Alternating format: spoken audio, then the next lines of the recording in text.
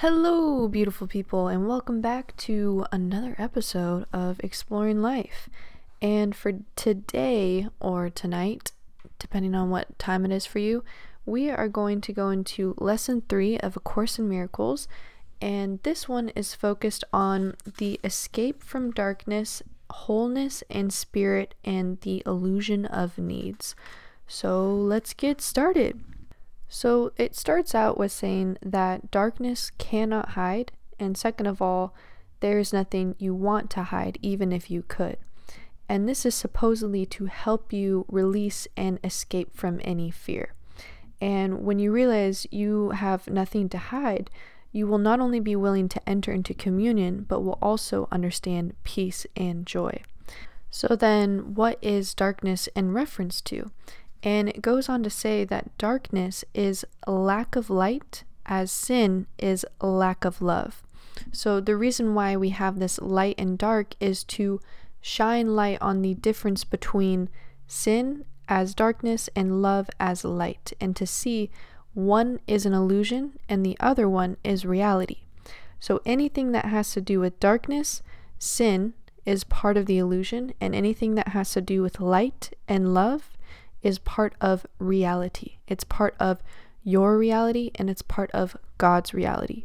Also, another thing that would be under the category of illusion, along with darkness and sin, would be the ego, which is the source of miscreations that we might create with. So, for example, projections or miscreations of any type that might hurt, hinder other people. So for example, you could create a killer robot that just goes on and massacres people, or you could project negative emotions that are based off of an illusion. These are based off of ultimately an illusion, and they're not true to who you are, because since God is perfect and He created you, you are by definition perfect, because all of God's creations are perfect. And so this ego that you have has a potentiality, the ability to create things that are miscreations in darkness or sin, or of the illusion or projections of negative emotions, in order to teach you as you are being taught in this particular incarnation as a third density entity. And if you want to learn more about that, I can share that. That's in another podcast, but pretty much it is for your learning. It is something that you agree to. This is something where you are learning more about yourself, more about others, more about emotions. It's a super intense incarnation. It's really not easy, because a lot of things are unpredictable, and a lot of things are meant to be like that because we came in here not remembering.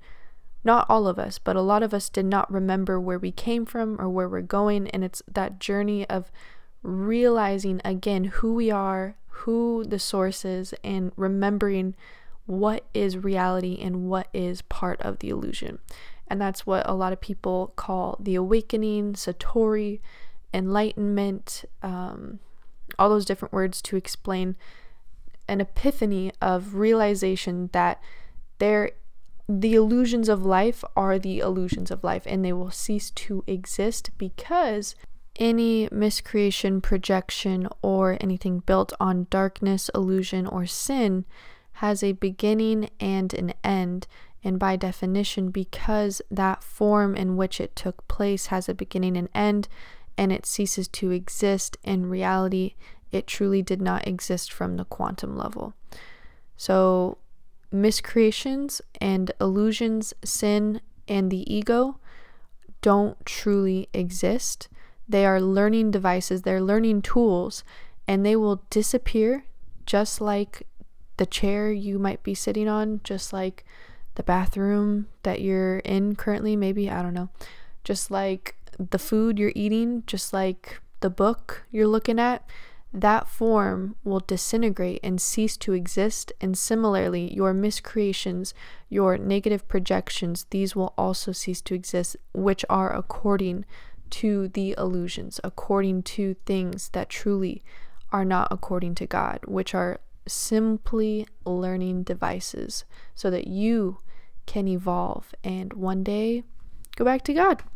So it's really cool. It's like a win-win for everyone, really. Eventually, if you think about it, if everyone is being taught to be more like God, and God's desire, God's will, is that everyone be saved and everyone come to the full knowledge of the Son of God, then who is to say, and if everyone truly wants it, whether they are aware of it or not, who is to say that anyone could stop God's will from happening?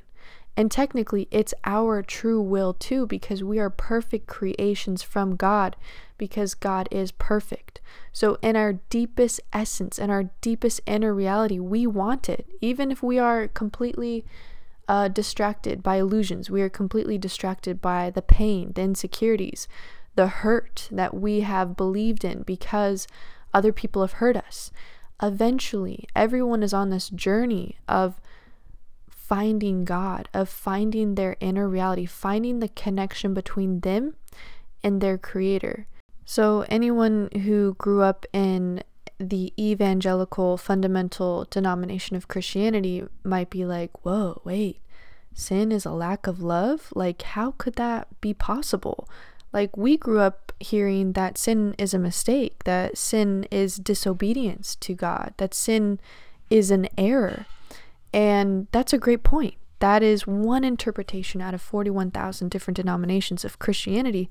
So I don't blame you that hearing a different interpretation is shocking or is new and there might be some resistance against it. And I totally understand. And what I would say to that is, if you grew up in that fundamental evangelical denomination that is more on the literal side of interpretation, I would really question the two interpretations that you have.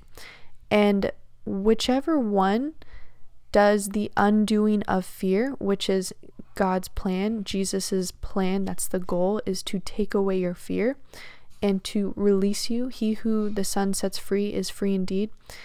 That probably makes the most sense according to God. And if you think about sin, and you actually look into the Greek of what that word actually means, sin in the Greek means amaria, which literally means to miss the mark.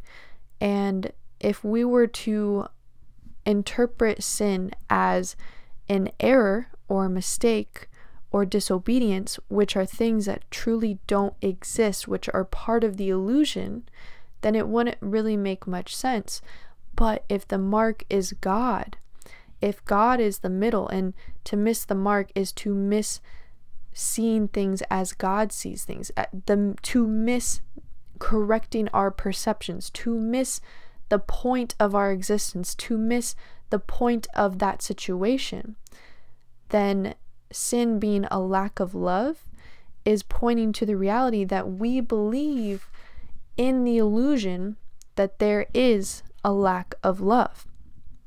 But in reality, according to God, if God is love, and in the scripture it says God is in all and with all and through all, and God is love, then it is impossible for there to be no love. There is an impossibility for there to be a lack of love. So any sense or idea or perception that there is a lack of love is part of the illusion. And so if sin is a lack of love, and a lack of love is an illusion, then sin is an illusion, because no one lacks love, because we are all from God, and God is love, and God is the source of our existence. God is the reason for our existence, and everything is because of God. And everything is because of love, because God is love. And so, since we are all one with God, and you are one with God, I am one with God, then this illusion that there is lack is part of that teaching device. It's part of us learning the true reality. It's part of learning from these illusions in order to gain experience, in order to appreciate the light, in order to appreciate the love, in order to see the contrast, so that eventually we will no longer believe in the illusions, but we will transcend them and see things as God sees them. And another way to test this is to take the position of, okay, what if sin is real and it truly does exist and it exists as errors and mistakes? Then how does that change your perception?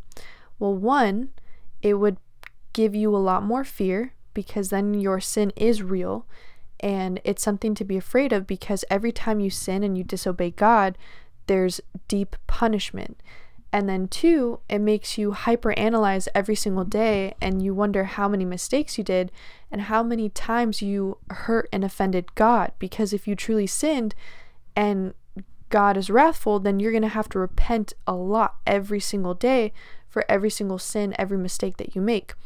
And then third, that fear can transfer over unconsciously to other areas of your life, because naturally, as human beings, we don't just have success. We actually have more failures than we do have success, because that's how this whole playground of life is set up. We are supposed to get muddy. We are supposed to make mistakes.